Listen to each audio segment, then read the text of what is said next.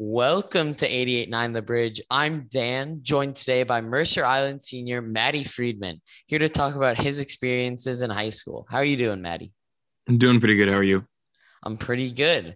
So I have a couple questions I prepared for you. First one is, what are some of your favorite things that you're gonna remember about MIHS?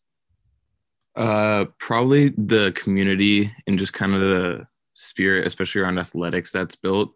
The post football game antics and just kind of the general support for all the sports teams is really fun and exciting. As an athlete myself, I love performing the jungle in front of all the fans and just having my friends there to back me up.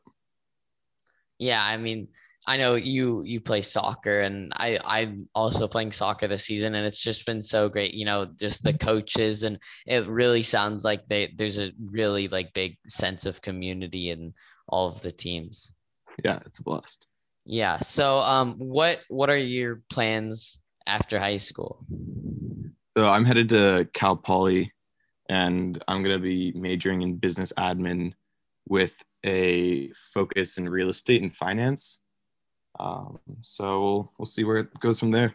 Okay, that's pretty cool. Any other? Do you know where you want to kind of go with that? Like, is there a certain area you want to go Yeah, in? so eventually I want to get into real estate investment advising, where essentially people looking to diversify their investment portfolios would come to me and give me X amount of their money, and I would find them properties in emerging markets that I see as being both rentable for short term income, but also areas where I think the value of the property itself will increase for long term value.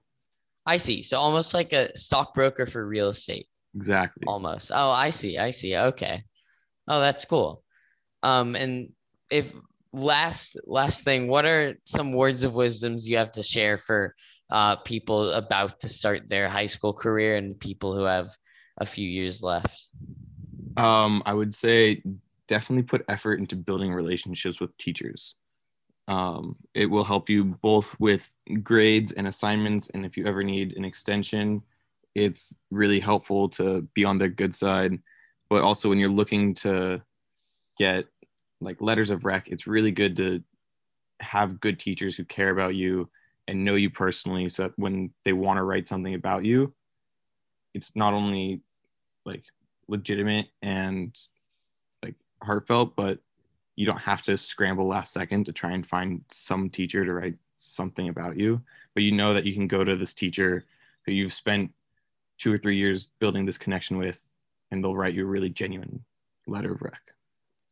Awesome. That's definitely some good wisdom to use and live by. So thank you so much for coming on. And we will see you soon on 88.9 The Bridge.